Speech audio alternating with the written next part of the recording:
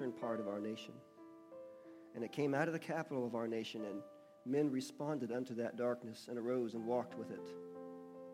And that darkness began to envelop this very land. But oh, the hearts of many that know God, sensed in their spirits, and those of us that stand on the horizon of time, shall sound forth a word of warning.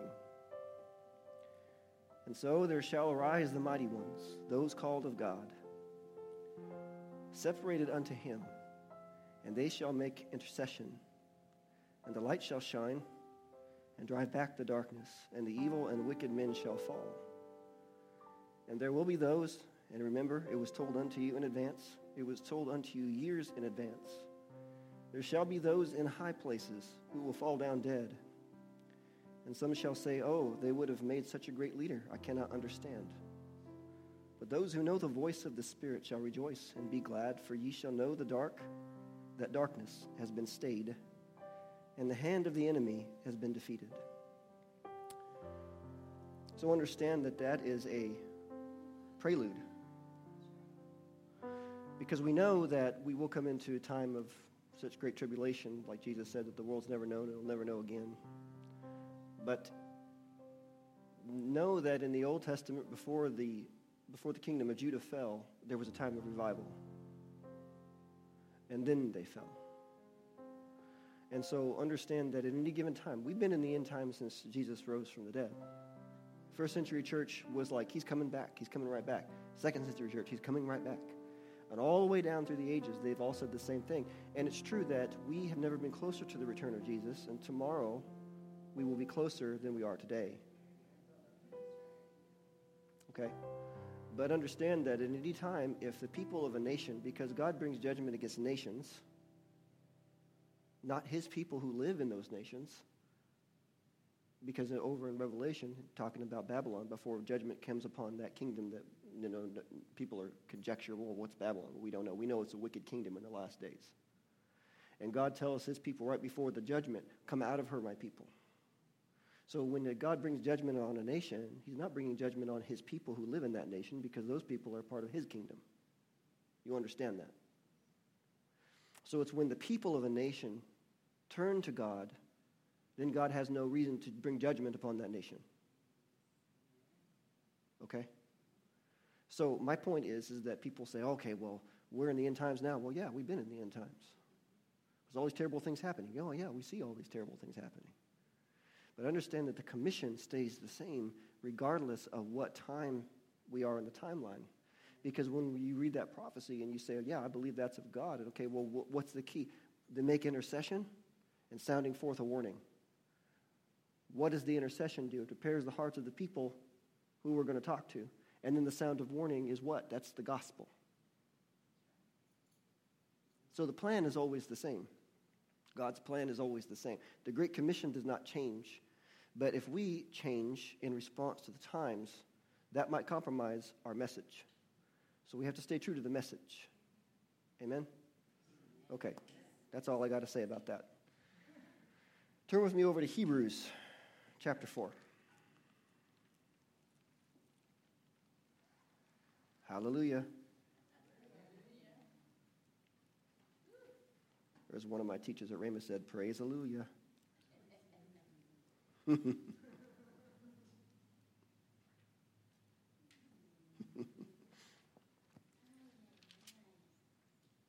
Joy in the harvest, Lord. All right, Hebrews 4. Look down at we're in chapter 4. Look down at verse 12. It says, for the word of God, what the what of God? Word. The word. And I know that we really stress the word here, but I stress it so that you will stress it in your life. For the word of God is living and powerful and sharper than any two-edged sword, piercing even to the division of soul and spirit and of joints and marrow, and is a discerner of the thoughts and intents of the heart. This verse mentions the soul and the spirit as two different things. Most Americans think they're the same thing. but they're not. 1 Thessalonians 5:23 said, "Now may the God of peace himself sanctify you completely, and may your whole spirit, soul, and body be preserved blameless at the coming of our Lord Jesus Christ." And people ask, well, okay, so we can see that there's a difference between the soul, the spirit, and the body. Man's a three-part being. And we know that. We've talked about that. And people ask, okay, well, what's the difference between the soul and the spirit? And that's a fair question. Your spirit is what you are. The fabric of your existence, if you want to put it that way. I always think, when I put it that way, I always picture like a bolt of fabric. For those of you who know how to sew, you pull that bolt of fabric out. This is your base material that you are making something from. Okay? Psalm 20:27 says, "The spirit of man is the candle of the Lord, searching all the inward parts of the belly." In the Jewish mindset, the belly dealt with the innermost part of your being. So now a candle is a thing that has no source of life in and of itself. Some translations say it's the lamp of the Lord. The spirit of man is the lamp. But a lamp, the lamp has no spark in and of itself. It has to be lit. Like a candle has to be lit. So when God knit you together in the womb, you could say he ignited you into life. Well, it's a mystery. Hard to explain. Even modern scientists, they can tell you how a physical heart works with, electrical impulses and things like that, of that nature, but they have never been able to figure out what they refer to as the spark of life. Well, God sparks life. That's the easy answer for us. We're like, well, God sparks life. See, because it's not something that can be understood with the logic of the head. It's only the understanding of the heart. And your heart sometimes can understand something that your head can't articulate. Right?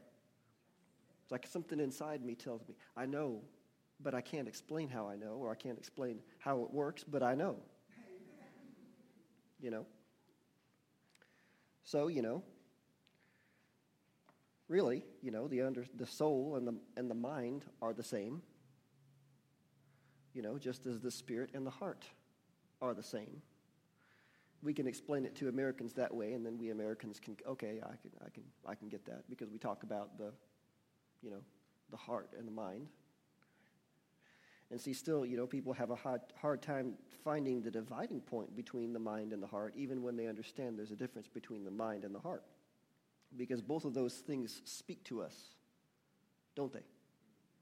They both do. Just like the body speaks to you. Your body speaks to you. Your mind speaks to you. Your spirit speaks to you. We can't explain it. Well, why? I've had Christians ask me, how do I know the difference between when my mind or my heart is speaking to me? I say speaking, but really communicating. Because, you think about it this way, your body communicates to you through your five senses. So, but your body doesn't give you a complete thought. It can't, so like you smash your thumb with a hammer, right? And then your body, what does your body tell your mind? Pain. Ow. Right? And then the mind then articulates that thing that the body has communicated. And the mind says, I just smacked my thumb with a hammer, and it really hurts. Or whatever. Well, why did I do that? Or whatever, But the point is that the mind is the thing that articulates that, the response from the body, when the body gives a report. Okay? So, and we'll probably bring that example up again a little bit later. But when people ask, well, how do I know the difference between when my mind or my heart is speaking to me? The answer is, how much of God's word have you put into your heart? How much of this is in your heart? Because it said right here in Hebrews. Let's read it again. Hebrews 4:12. For the word of God is living and powerful. The word of God is. And sharper than any two-edged sword, piercing even to the division of soul and spirit. So then the word of God is the only thing that's sharp enough to find the dividing point between spirit and soul. heart and mind. Because the two things can sound very similar when they're speaking to you, right? Now, if you were to take a concordance and go back to Genesis 3, when God made Adam, first he formed his body, right? He formed his body from the dust of the ground. And then he breathed into his life, or breathed into his nostrils, what? The breath of life. And then it said man became a living person. Well, okay, so did that happen? Did he make the body? When he became a living person, did he become a living person before or after he breathed into his life, his nostrils? He already had a body, but he did not become a living person until after God breathed into his nostrils the breath of life. And if you had a concordance and you looked at that word breath, you examined it under concordance, you'd see that in the definition of the word, both soul and spirit are included in that definition. So I believe, and this is my personal belief, that the reason it's so difficult to find the dividing point between soul and spirit is because God made them simultaneously so they are knit together. Okay, so when a person dies, it says we don't, death is just separation. All right, so people don't, people ask, when you start going into this, they're like, okay, so the spirit goes to be with God, what happens to the soul? The soul has to go with the spirit because the soul is attached to the spirit. And again, this is opinion. This is opinion. This is what I think makes sense to me. So then, your soul is your mind, will, and emotions. That's what comprises the soul. It is the part of you where you make your decisions. See, your heart will convict you of things. Your heart will, you start to make some decision, start to move somewhere, and the heart goes, nope. Your heart will hold you accountable, I guess you could say. But see, your mind is what makes decision. That part of you that makes decision. You decide things with your mind, the same as you would pick up a cup with your hand. Does that make sense? So that's the function of the mind. It's the place where you make decisions, ponder things. So this is really no different than defining the different organs in your body. Your lungs are that part of you that processes oxygen. That's what they do. Your stomach is that part of you that digests food. They are different parts, yet they are both still parts of you. Okay, is this helpful? So, it's very similar with the soul and the spirit. So why am I talking about this? Well, last week we talked about David and Goliath, but the primary focus of that message was the heart of mankind, the spirit of man. And today we're going to look at the soul a little bit. We're still talking kind of about the heart, but we're looking at the soul a little bit. So, but first, before we get into that, turn with me to Joshua 14. Joshua. How many of you thought I was going to take you to Joshua today? Now, you may remember, I've got a lot of veterans with me today.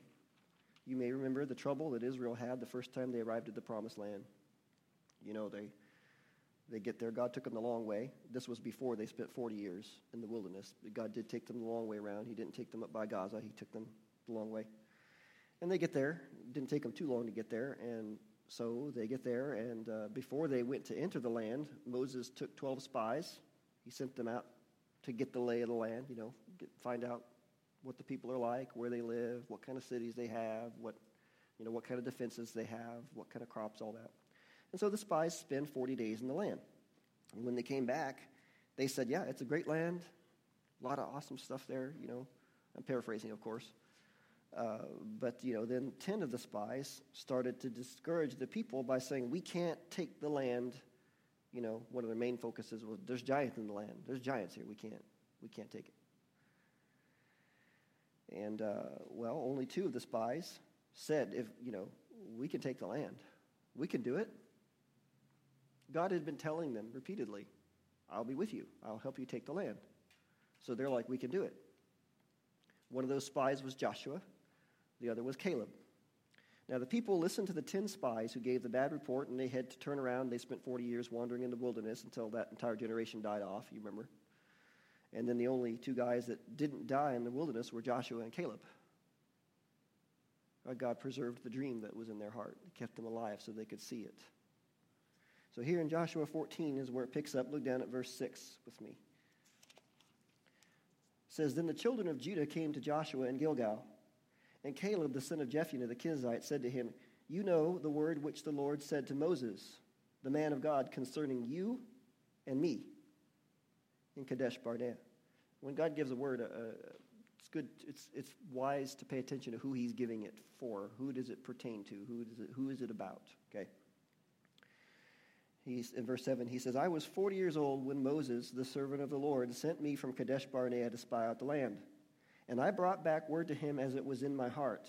Nevertheless, my brethren who went up with me made the heart of the people melt.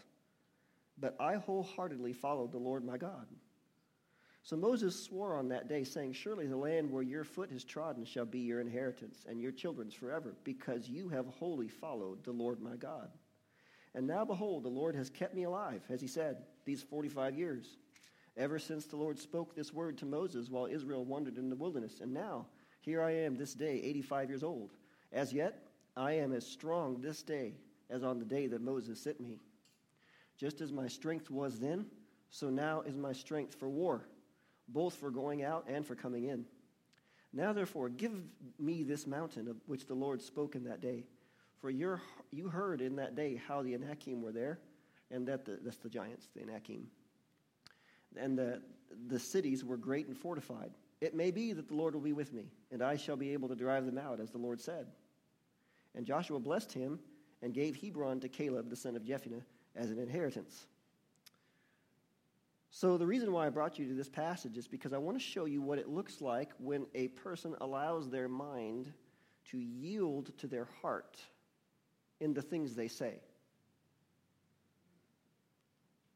I'm going to say that one again.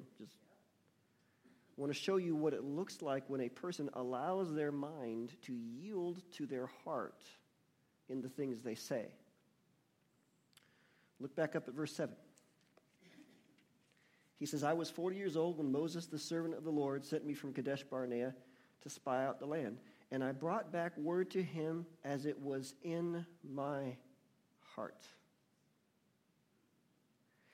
Can you go against what your heart is telling you with the things you say? Yes, you can. I've done it. What was in Caleb's heart? He told the people, let's go up at once and take possession, for we are well able to take it. That's what he said. We are well able. Let's go do it. Why? Because God had been telling them again and again and again, I will be with you, and I will help you take the land. I will drive out the nations ahead of you. That's what God told them. Okay?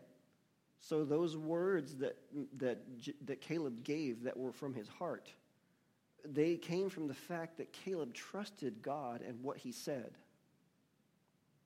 I mean, he saw the same things these people saw. He saw giants in the land. He saw all the same things that all the other spies saw. And so maybe it wasn't, we like to think of Caleb as like, yeah, let's do it. And maybe he was, but, there's still that temptation to say, ooh, this is a tall order, Lord.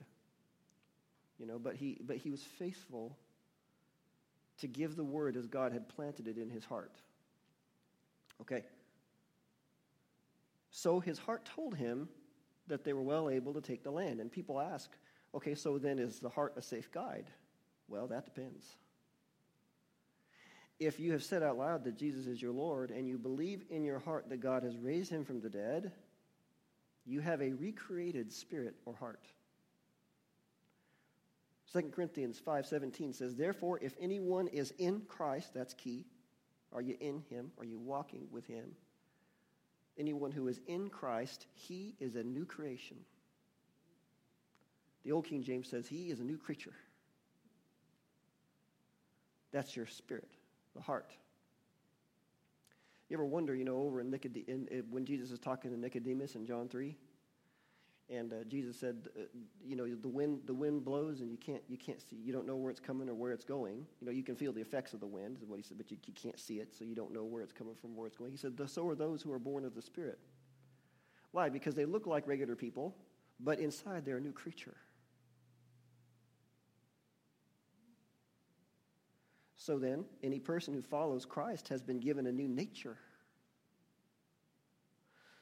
That's what Jesus meant when he said the spirit is willing, but the flesh is weak. The spirit is willing, but the flesh, who was he talking about? He wasn't talking about all mankind there. He was talking to the disciples, about the disciples. This spirit is willing, but the flesh is weak. Why was their spirit willing? Because they belonged to Jesus. They called him Lord.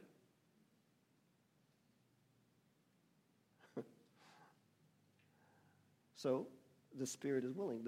For a person who follows Jesus, their spirit is willing. The flesh is what's weak. So see then, after you accept Jesus as your Lord, your heart just naturally wants to please him because that's its nature now. That's its new nature. So it's the flesh that's weak. Jesus will give us new glorious bodies like he has when he returns, but the time for that is not yet. We still deal with this flesh. Charles Capps called it his earth suit. Said, this is my ticket to walk around on earth, to follow the plan that God gave him to do. So right now, at this time that we're living in, the spirit is willing, but the flesh is weak. So what's the deciding factor? Because if the flesh is weak, the spirit is willing, what decides? What decides which direction you're going to go? The word said the flesh is against God, always will be. It was rebellious, wants to do its own thing. That's why we war within ourselves. We struggle with temptation because the flesh wants to do this thing, and the spirit wants to please God. So what's the deciding factor then? What decides? Well, it's the soul. Because the soul is the part of you where you make your decisions. After listening to counsel from the flesh, which wants to do its own thing, and the spirit, which wants to please God, the Christian then must, with their soul, decide which counsel they will follow. Because you've been given a new nature in your spirit, because your spirit has been recreated, and so you now have a new place, a different place that you can respond from when temptation comes. Am I going to respond from the old man, from the sinful nature, or am I going to respond from my new nature, which is in Christ? See how simple God makes things. We complicate things. We're like, well, what about this temptation? And what about this temptation? What about this temptation? God's like, it's all temptation of one kind or another. What are you going to do? What's your decision? So then, this is why it's important to get in the Word. The Word says to be in the Word, renew your mind. It's Romans 12, right? Romans 12:1. Let me find it just real quick. This is key. See, it's equipping time. I'm equipping you.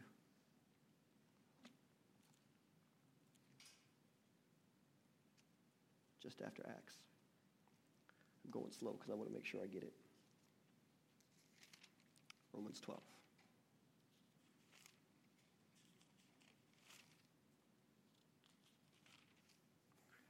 Romans 12:1 says, I beseech you, therefore, brethren, by the mercies of God, that you present your whole bodies a living sacrifice. Okay, well, why does that?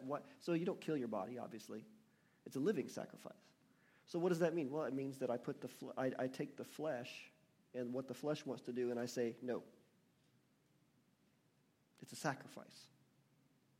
I'm not going to do what the flesh wants to do. That you present your whole bodies a living sacrifice, holy, acceptable to God, which is your reasonable service. And do not be conformed to this world, but be transformed by what? The renewing of your mind, that you may prove what is that good and acceptable and perfect will of God. So your mind is renewed day by day in the Word. So see, now, I spend my time in the Word, and now my mind is renewed. My spirit always wants to please God. My spirit's always willing. This is why Christians struggle. You met lots of Christians who are like, I want to do right by God, but I just keep messing up. Well, it's because they're not in the Word. Because what happens? Their mind is not renewed, and the flesh wants to do what the flesh wants to do. So now it's the soul and the flesh against the spirit, which the spirit's willing. And so what do? They follow, the mind follows what the flesh wants to do, and what that does is it violates their conscience, because their conscience is the voice of the spirit which wants to please God. And so they're constantly living in, I just keep messing up. But if they renew their mind, and their mind is renewed, now it's 2 against 1 versus the flesh, because the spirit wants to please God. The spirit is willing. And then you get your mind right by renewing it in the Word, and now it's 2 against 1, and they can say, flesh, no.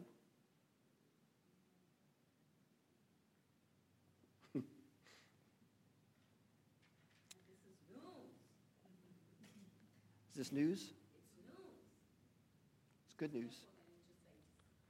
So then, now let's pay attention back with what happened with Joshua. See all those other 10 spies, all the other 10 spies besides Caleb and Joshua. Because Joshua was the other spy that was like, yeah, we need to take the land, like Caleb said. I'm with Caleb, right? So besides them, those 10 other spies, what did they do? They overrode what was in their heart. How do we know that? Because they received the same message from God that Caleb and Joshua had. They were also in covenant with God. And God had told the entire community, I will be with you. I will drive out the nations ahead of you. I will help you. And we know from the New Testament that whenever the word of God is sown, it's sown straight to the heart. You can find that where Jesus talked about the parable of the sower. Doesn't matter whether a person receives it or not. If they don't pay attention to it, they choose not to understand it, then the devil comes and takes away the word that was sown in their heart. But if they understand it and they take the time, it's planted in their heart. That's why when you speak God's word to a person who doesn't know Jesus, you speak the word, you can see it bypass their, if it's God's word, it will penetrate their heart. And it immediately, their defenses are down, because it just crumbles, because the defenses are here in the realm of reason. Anyway, so what had happened was God had sown his word in the hearts of all the people. I will be with you. I will help you take the land. And so this word that was in the hearts of the other 10 spies, they chose to override that word with the mind, and then reasoning took over, and they said, we can't take the land because there are giants there. Okay. So then look at verse 8. He said, this is Caleb still speaking, he says, nevertheless, my brethren who went up with me made the heart of the people melt. But I wholeheartedly followed the Lord my God. How did those other spies make the heart of the people melt? Well, they spread a bad report. We can't take the land. We can't do it. Can't do it. A lot of Christians are saying that about this nation. We can't win this land. How does God win lands now? He wins over people's heart. So, those men had also been told that God would help them take the land, but they ignored the message God had put in their heart. And Caleb said that their bad report made the heart of the people melt. Words are powerful. I was talking to a pastor one time. We were working on a project together, and he began to share some thoughts that he had been having, and they were not good thoughts. And really, I have a lot of respect for the man. He did a lot in his community, did a lot for the kingdom. And so, it was difficult for me when he started talking about, he started reasoning, if Jesus paid the price for all sins, everyone must be saved without having to actually accept Jesus. Well, now that's a lie. And in my heart, warning bells are going off. Danger. because that's not what the Word of God says. Now, my heart was willing to point out the error, but the flesh is weak. My flesh does not like confrontation. Maybe your flesh does. Some people's flesh likes confrontation. I had a friend in high school who loved to get in and ruffle feathers. It's like, stop that. I can't hardly stand that because my flesh doesn't like confrontation. You know, my flesh likes everyone to get along and have manageable differences of opinion. My flesh likes to be comfortable, feel accepted. Why can't we all just get along? You know? And of course, you know, when you point out an error, there's always that risk that what you have to say will not be accepted. And so he puts this false doctrine out there, and suddenly I have this internal struggle going on. We need to say something. I don't want to say something, but we need to say something, but I don't want to say something. You know how that goes. You know what I'm talking about. But see, I could tell by watching him, because I've learned, you know, and I knew by that time, at least that was good, to hang back and see what the Lord says, if the Lord says anything. Wait a second. So I could tell by watching him that he was conflicted himself about this. He was kind of reasoning it out with me. You know, people will float something to you to see what you think about it, and if you agree, then they can feel justified, and then, you know, pretty soon you got this whole mess on your hands. So I could tell that he was conflicted, and so as I was considering him, a question came up in my heart. God simplifies things. I mean, I could pull out scriptures and be like, this, the word says this. That's reactionary, right? That's maybe being quick to hear, but it's not being slow to speak. Like the word said, be quick to hear, slow to speak, slow to anger. You know, so I'm like, all right,